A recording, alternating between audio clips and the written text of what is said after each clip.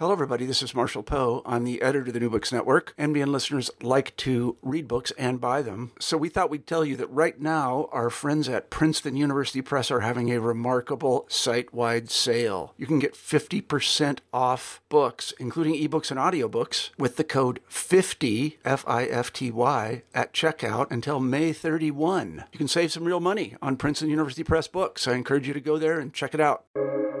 Welcome to the New Books Network.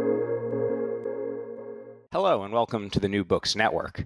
Today I'm talking to Dr. Bleddyn Bowen. He's a professor at the University of Leicester, an expert in astropolitics and space warfare, and author of the book Original Sin: Power, Technology, and War in Outer Space.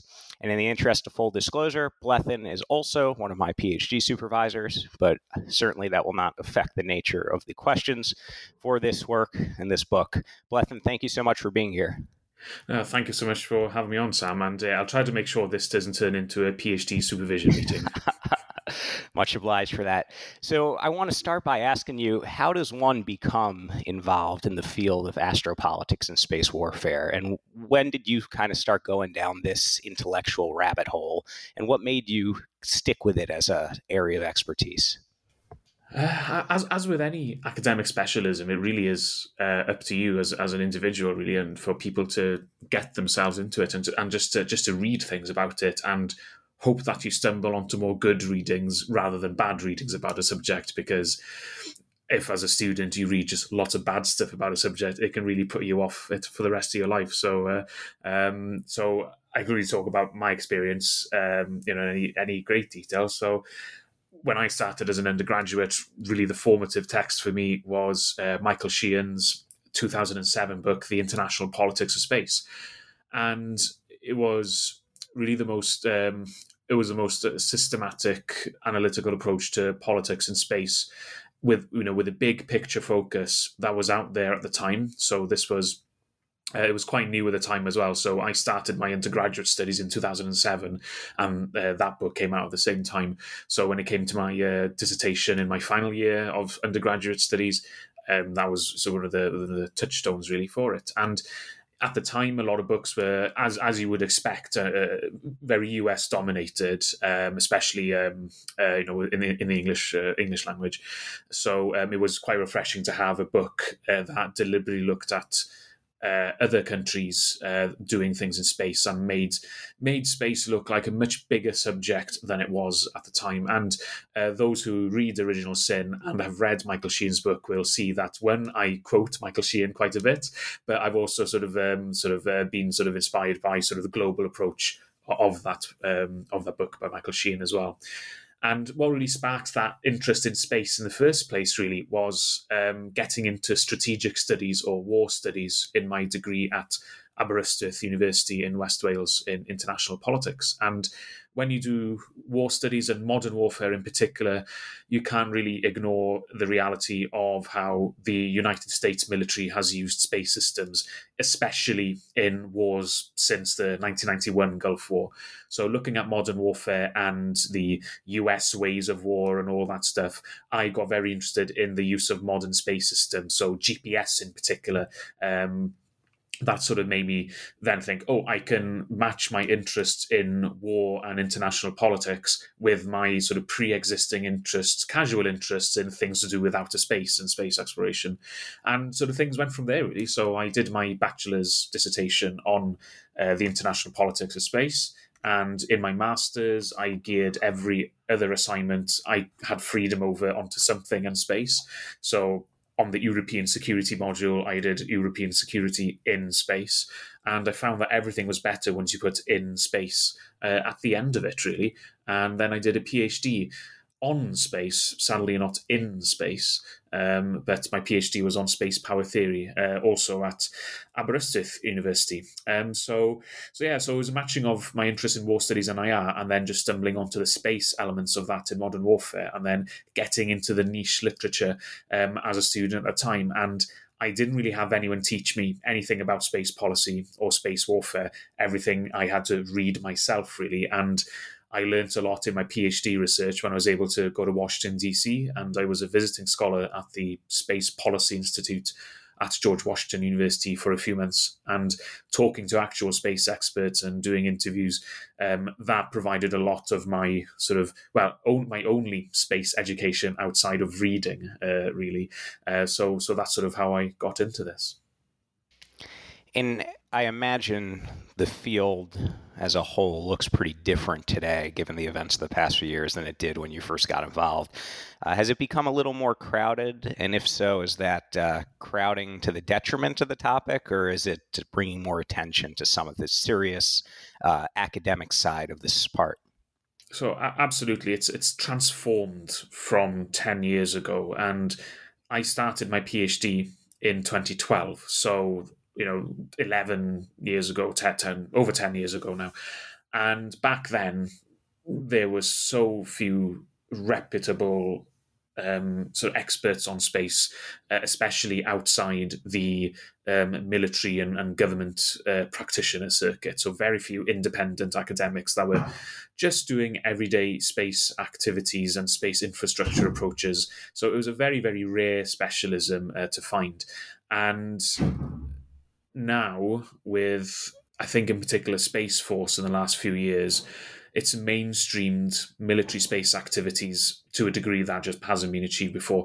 I mean, maybe only with Reagan's SDI, Strategic Defense Initiative, or Star Wars, possibly, but I wasn't around for that, so I can't say. But the mainstreaming of military space in particular and satellites as tools of warfare now, there's much more awareness of that today. And years and years ago, I was engaging with a lot of European policy experts on space and European security experts in the mid-2010s. And back then, they were still talking about whether there were real threats to space systems and things like that. Of course, the Americans have been saying yes for a long time.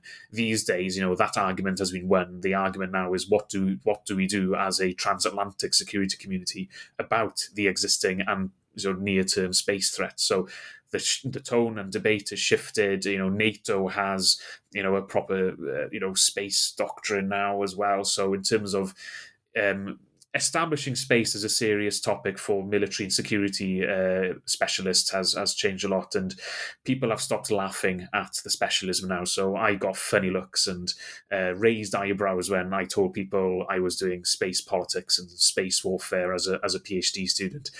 That's no longer the case, and people especially in UK practitioner circles have stopped laughing at me now. So I guess that's progress.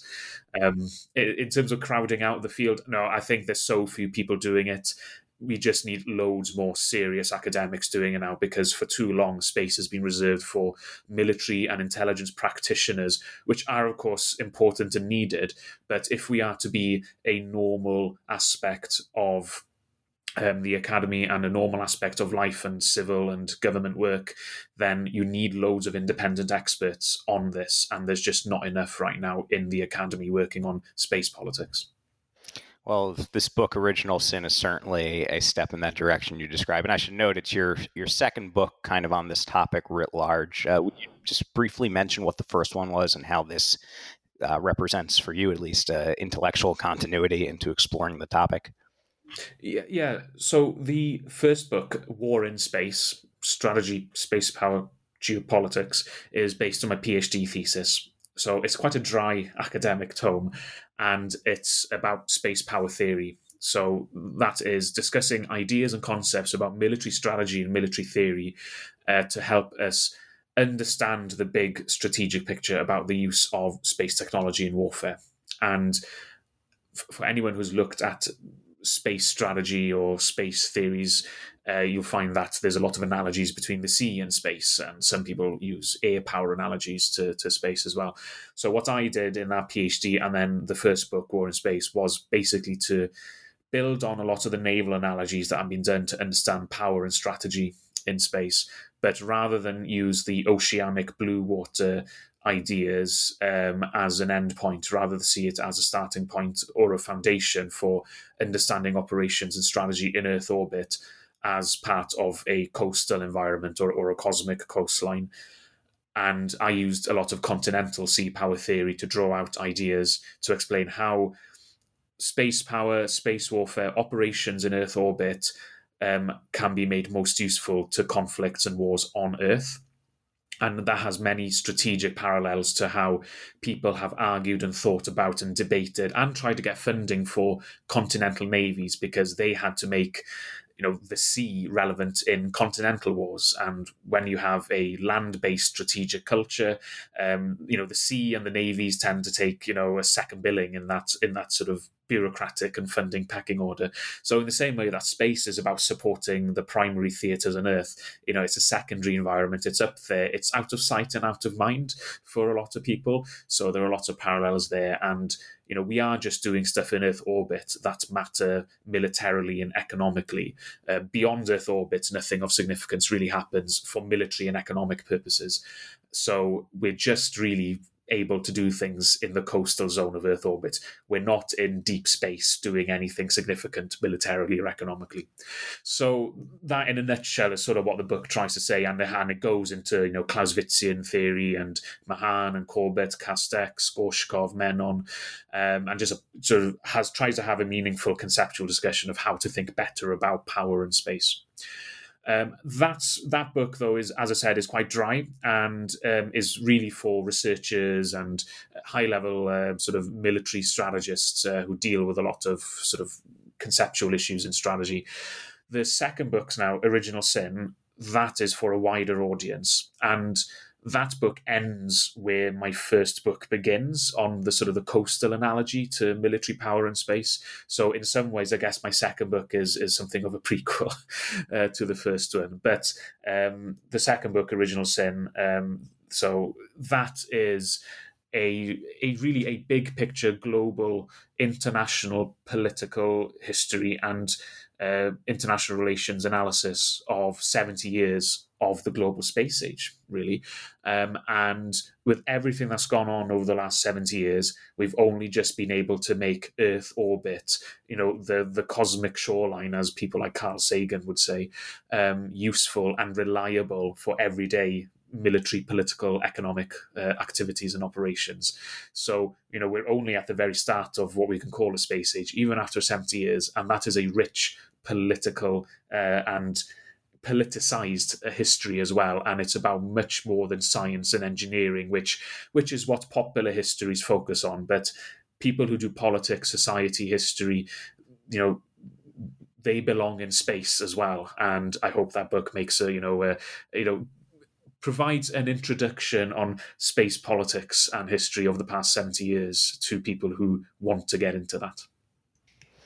Yes, and it certainly does touch on some of the lesser-known incidents that the public certainly wouldn't be aware of, which we'll get to in a bit. But let me ask, so what is the original sin that your title refers to? Are we talking about more of a thematic element, or is there a singular event or moment that kind of represents the genesis point of this trend that you're looking at?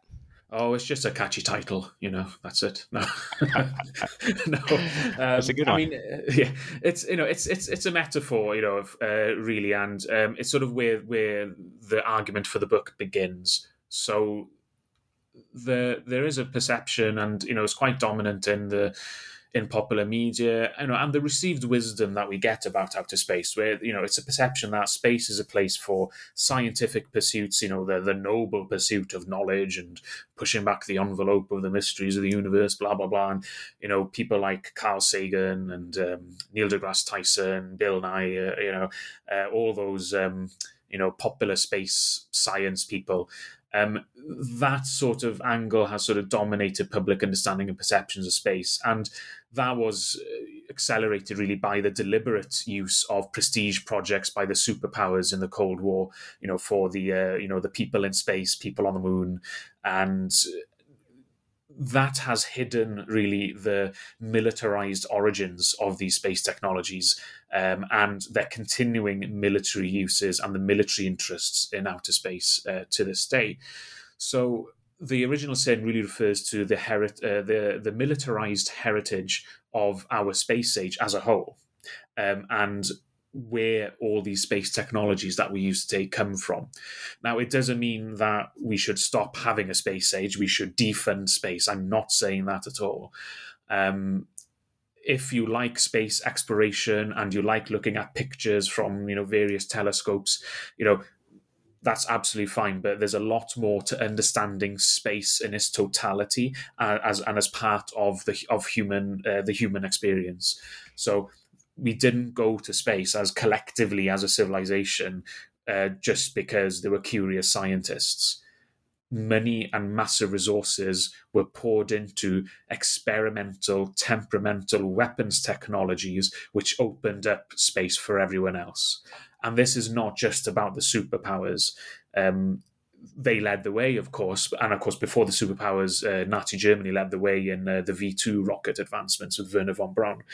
But other countries are doing the same as well, and we're also pursuing these essential space technologies for military and ultimately strategic interests. So France and Britain have their own rocket and satellite programs, which are intimately tied to their nuclear and missile programs.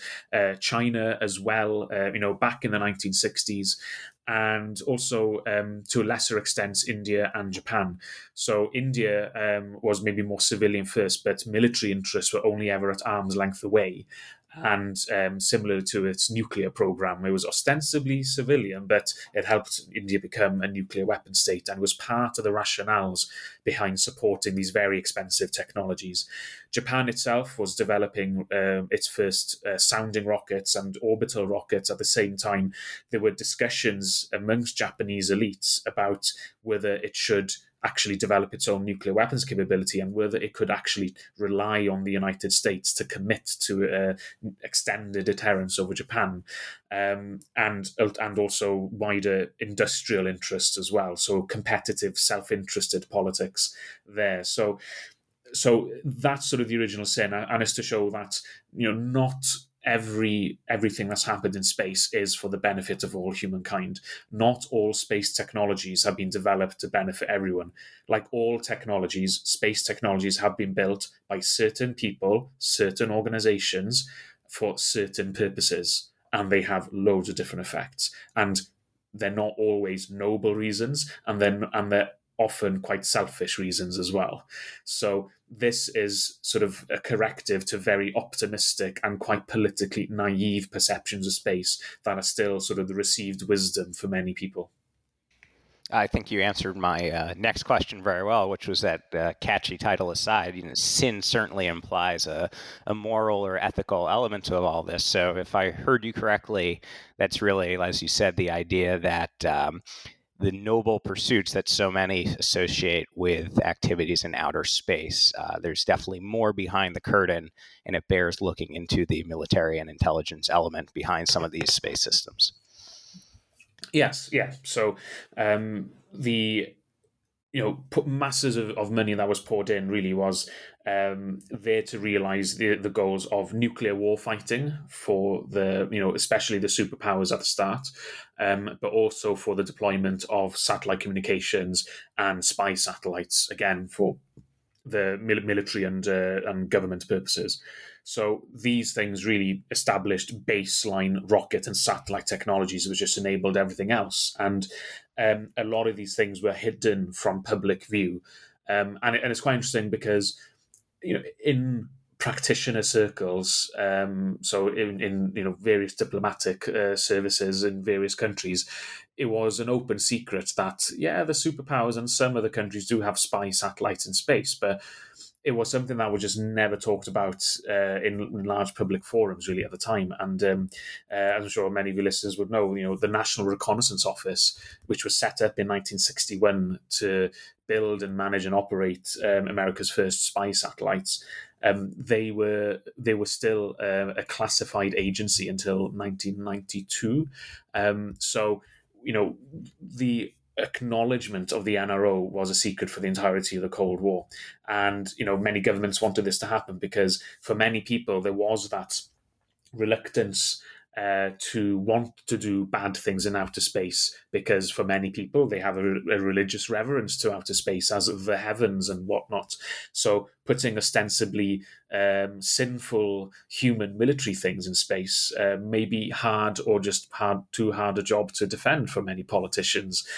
So not a big deal was made of it. And, that's obviously changed these days in terms of the narrative, but the substance of it has stayed the same. And, in many ways, the big powers today are picking up where the superpowers left off in the 1980s in terms of military space technologies and anti-satellite weapons. And as I read through your book, I took the opportunity to do a little bit of straw polling with some people who I consider very well read, and I was surprised to the extent that some of this early history really has escaped, again, the attention of not just the public, but some who actually specialize in national security. And I'm thinking in particular of, despite all the popular attention that, for example, the Apollo gets in the early 1960s, at the same time, we had actual nuclear testing and detonations in orbit, which again seems to have been lost to history in some respect among the general public, that this was something that happened. Yeah. So I guess I judge my academic colleagues a bit, not a bit. I do judge them harshly, as we all do for people who aren't in our areas of specialism, for not appreciating our areas of specialism. In terms of public consciousness, it's not surprising at all. And of course, if the public knew all of this, then us academics would be out of a job. So, but for academic colleagues and also many practitioners, it's surprising that they do have that sanitized image of outer space when there is a literature out there that talks about these things. I'm not the first person to talk about the military uses of outer space in a mass market book. But I'm not surprised to hear you say that.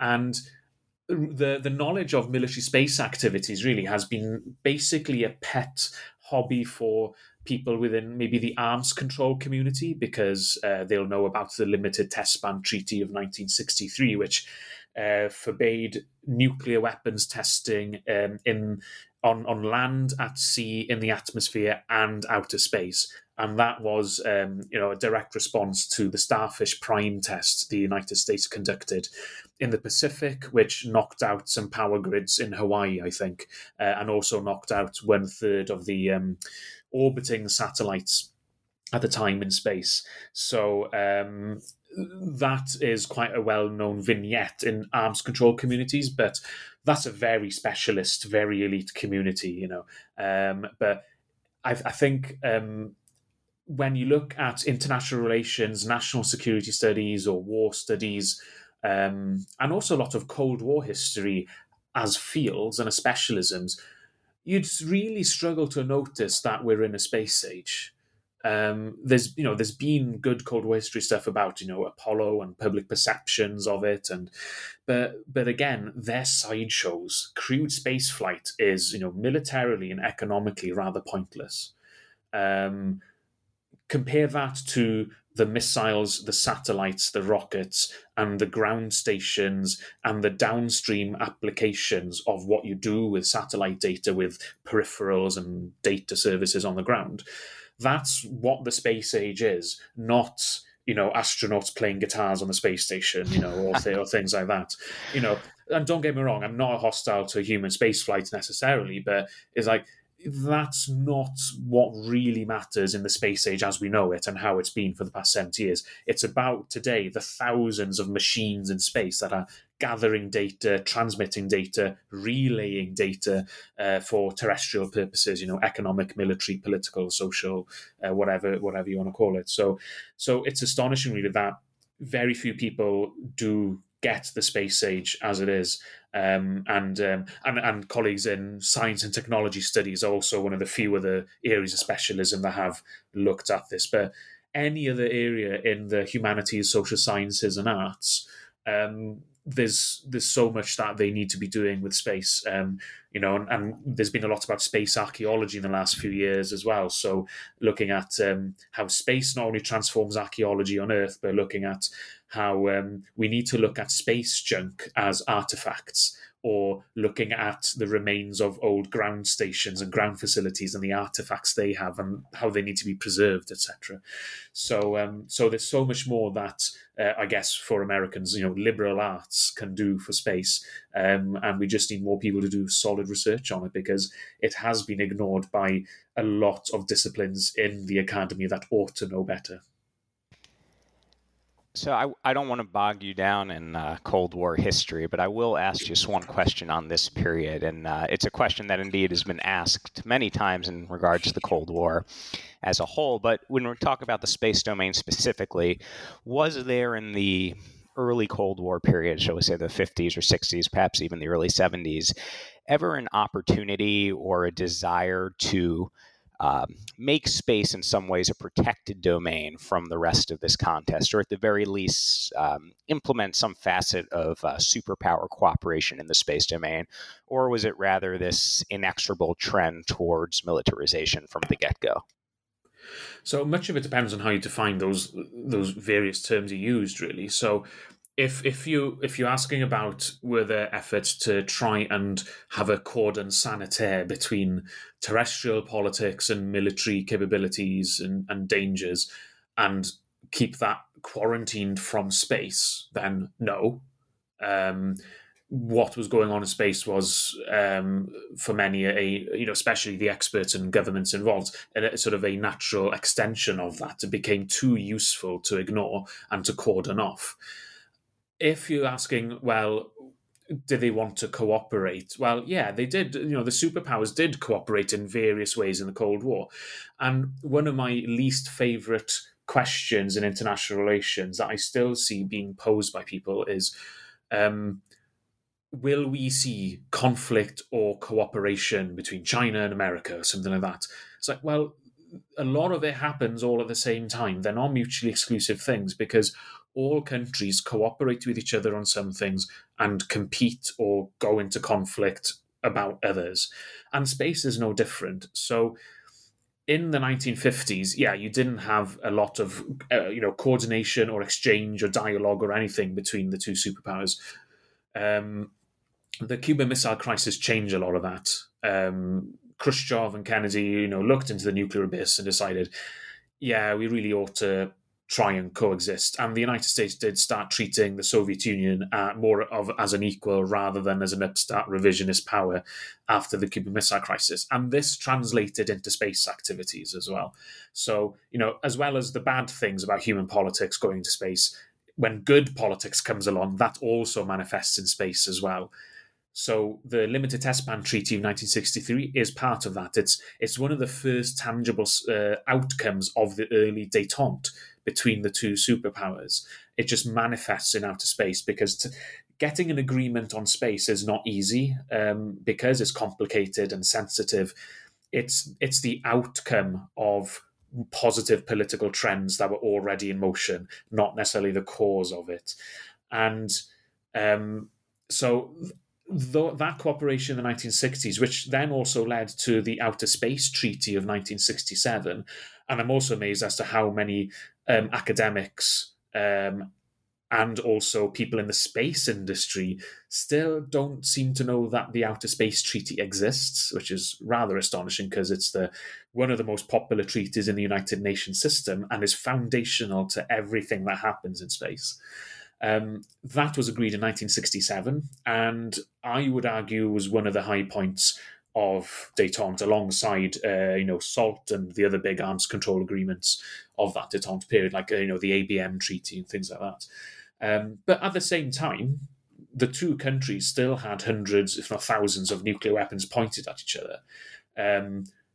The Soviets were still supplying arms and other support to the Vietnamese, to North Vietnam and the Viet Cong against US forces. You were still in a Cold War, but it just wasn't as bad as, the early 1960s and late 50s. And in space, you still had the Soviet Union pursue anti-satellite weapons and orbital bombardment systems in the 1960s as well. So the Soviet Union tested the FOBS system in the 1960s. So the fractional orbital bombardment system.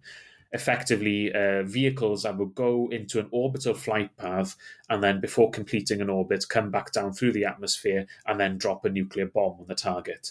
A different kind of flight path to a regular missile that went a long way around the planet. And this is one of the systems that the Chinese allegedly tested a couple of years ago, which some people foolishly said defied the laws of physics. Well, no, this is 1960 stuff. Anyway, that happened in the context of all this as well. So where common ground can be found, if the political conditions are right, they will do it. But it doesn't mean that they're going to drop all hostilities or not agree on everything either. So it's just complicated, like any other facet of human activity. And I want to draw on one of the definitely most interesting chapters in this book, which is what you title Beyond Bipolarity, and certainly escaping the constraints of the Cold War narrative to begin, and then more contemporary narratives of great power politics today. But you've mentioned some of these various space actors that began developing programs in the 60s and 70s, China, India, Japan, France, etc. Did these begin broadly as national prestige projects, or did these actors recognize even then the importance that the space domain had towards these practical military and intelligence applications? It's a good question. Big question as well. As with all big technology programs, they were a confluence of interests, really. And you have different communities, different constituencies wanting these for different reasons. So yeah, prestige was a part of it. And early on, I think it's in the book where I believe it was some British decision makers or senior civil servants talking about how, alongside nuclear weapons, space technology and rockets, an orbital satellite launch capability was one of the new big signifiers of prestige and power in the front rank countries of the world. And without nuclear weapons and space technologies, if you didn't have them, you were now the colonized rather than the colonizers. That imperial colonial language sort of summed up quite a lot of views about how these technologies were viewed, especially maybe in the 1950s. But Britain and France by the 1960s started diverging in their values. So France carried on with their rocket program and led a lot of the West European efforts, because they wanted to have, strategic essential technologies like nuclear weapons and delivery systems, because they just didn't want to rely on the Americans for it. And the Americans weren't as forthcoming with providing any access to advanced systems. The British, meanwhile, could get what they wanted from the Americans. So there was much less of a need to have an independent access to space and independent nuclear missiles for the British, whereas France obviously had a different view and experience. So yeah, that divergence there. So, there were practical reasons behind it as well. And European countries, Japan and India, they were also aware that the American economy was so dominant, 1945 to 1965, and the American technology was simply years ahead of so many other countries, that if your economies were going to compete in that capitalist system with the Americans and maintain forms of national industries and national economies, rather than just become dependent on the Americans, you had to invest in space technologies. You had to modernize. You had to try and keep up and do things. You couldn't do exactly what the Americans are doing, but you had to modernize to keep up and keep your economies competitive. So that was a big drive in Japan and India in particular, but also in Europe as well. China was maybe a bit more like the Soviet Union and the early United States, where the military benefits of a nuclear deterrent and sort of some essential reconnaissance capability and communications capability in space was a powerful driver. But after Mao, the Chinese space program focused more to civilian development as opposed to sort of a nuclear weapons focus. And as we kind of take a look at the contemporary setting, You mentioned the bipolarity aspect during the Cold War and the more multipolar aspect now. I think it's fair to say that just like astropolitical scholars, we've seen also a proliferation of astropolitics actors, and whether they be commercial entities or nations, more becoming involved in space. So I want to ask you, as we see this expansion of players in this domain, what is that going to mean perhaps for this trend of the militarization of space, for lack of a better term for now? Will the presence of more commercial entities in more states perhaps arrest some of this march towards making space an extension of terrestrial warfare or terrestrial politics? Or are we just going to see these problems grow worse as more become involved? I don't think it'll change anything, or at worst, it'll actually only exacerbate the problems, really. I mean, I disagree with some people who say that, oh, if everyone has more economic interests in space, then people will be more reluctant to make a mess up there. Well, actually, no, because there's always people who lose out. There's always people who are disadvantaged by the current economic system. There are always people who will not care about the economic consequences of doing something if the political interests in doing something outweigh the economic costs.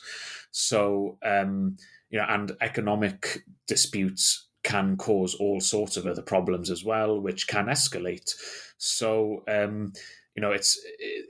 you can't be determinant one way or the other about it, because so much depends on what we choose to do collectively, and whether the next 50 years of space governance will be a more equitable system or not.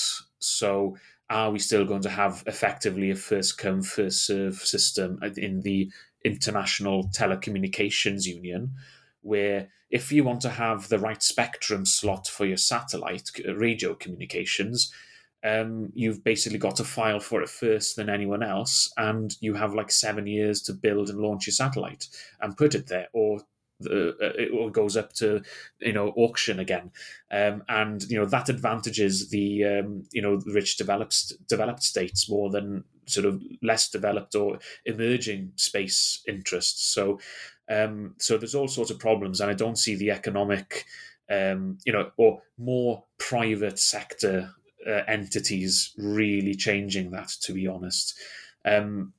Especially in terms of the military side. The military stuff is going to carry on regardless of if there's more of a private space economy or not. And there's a lot of talk about a private interest in space right now.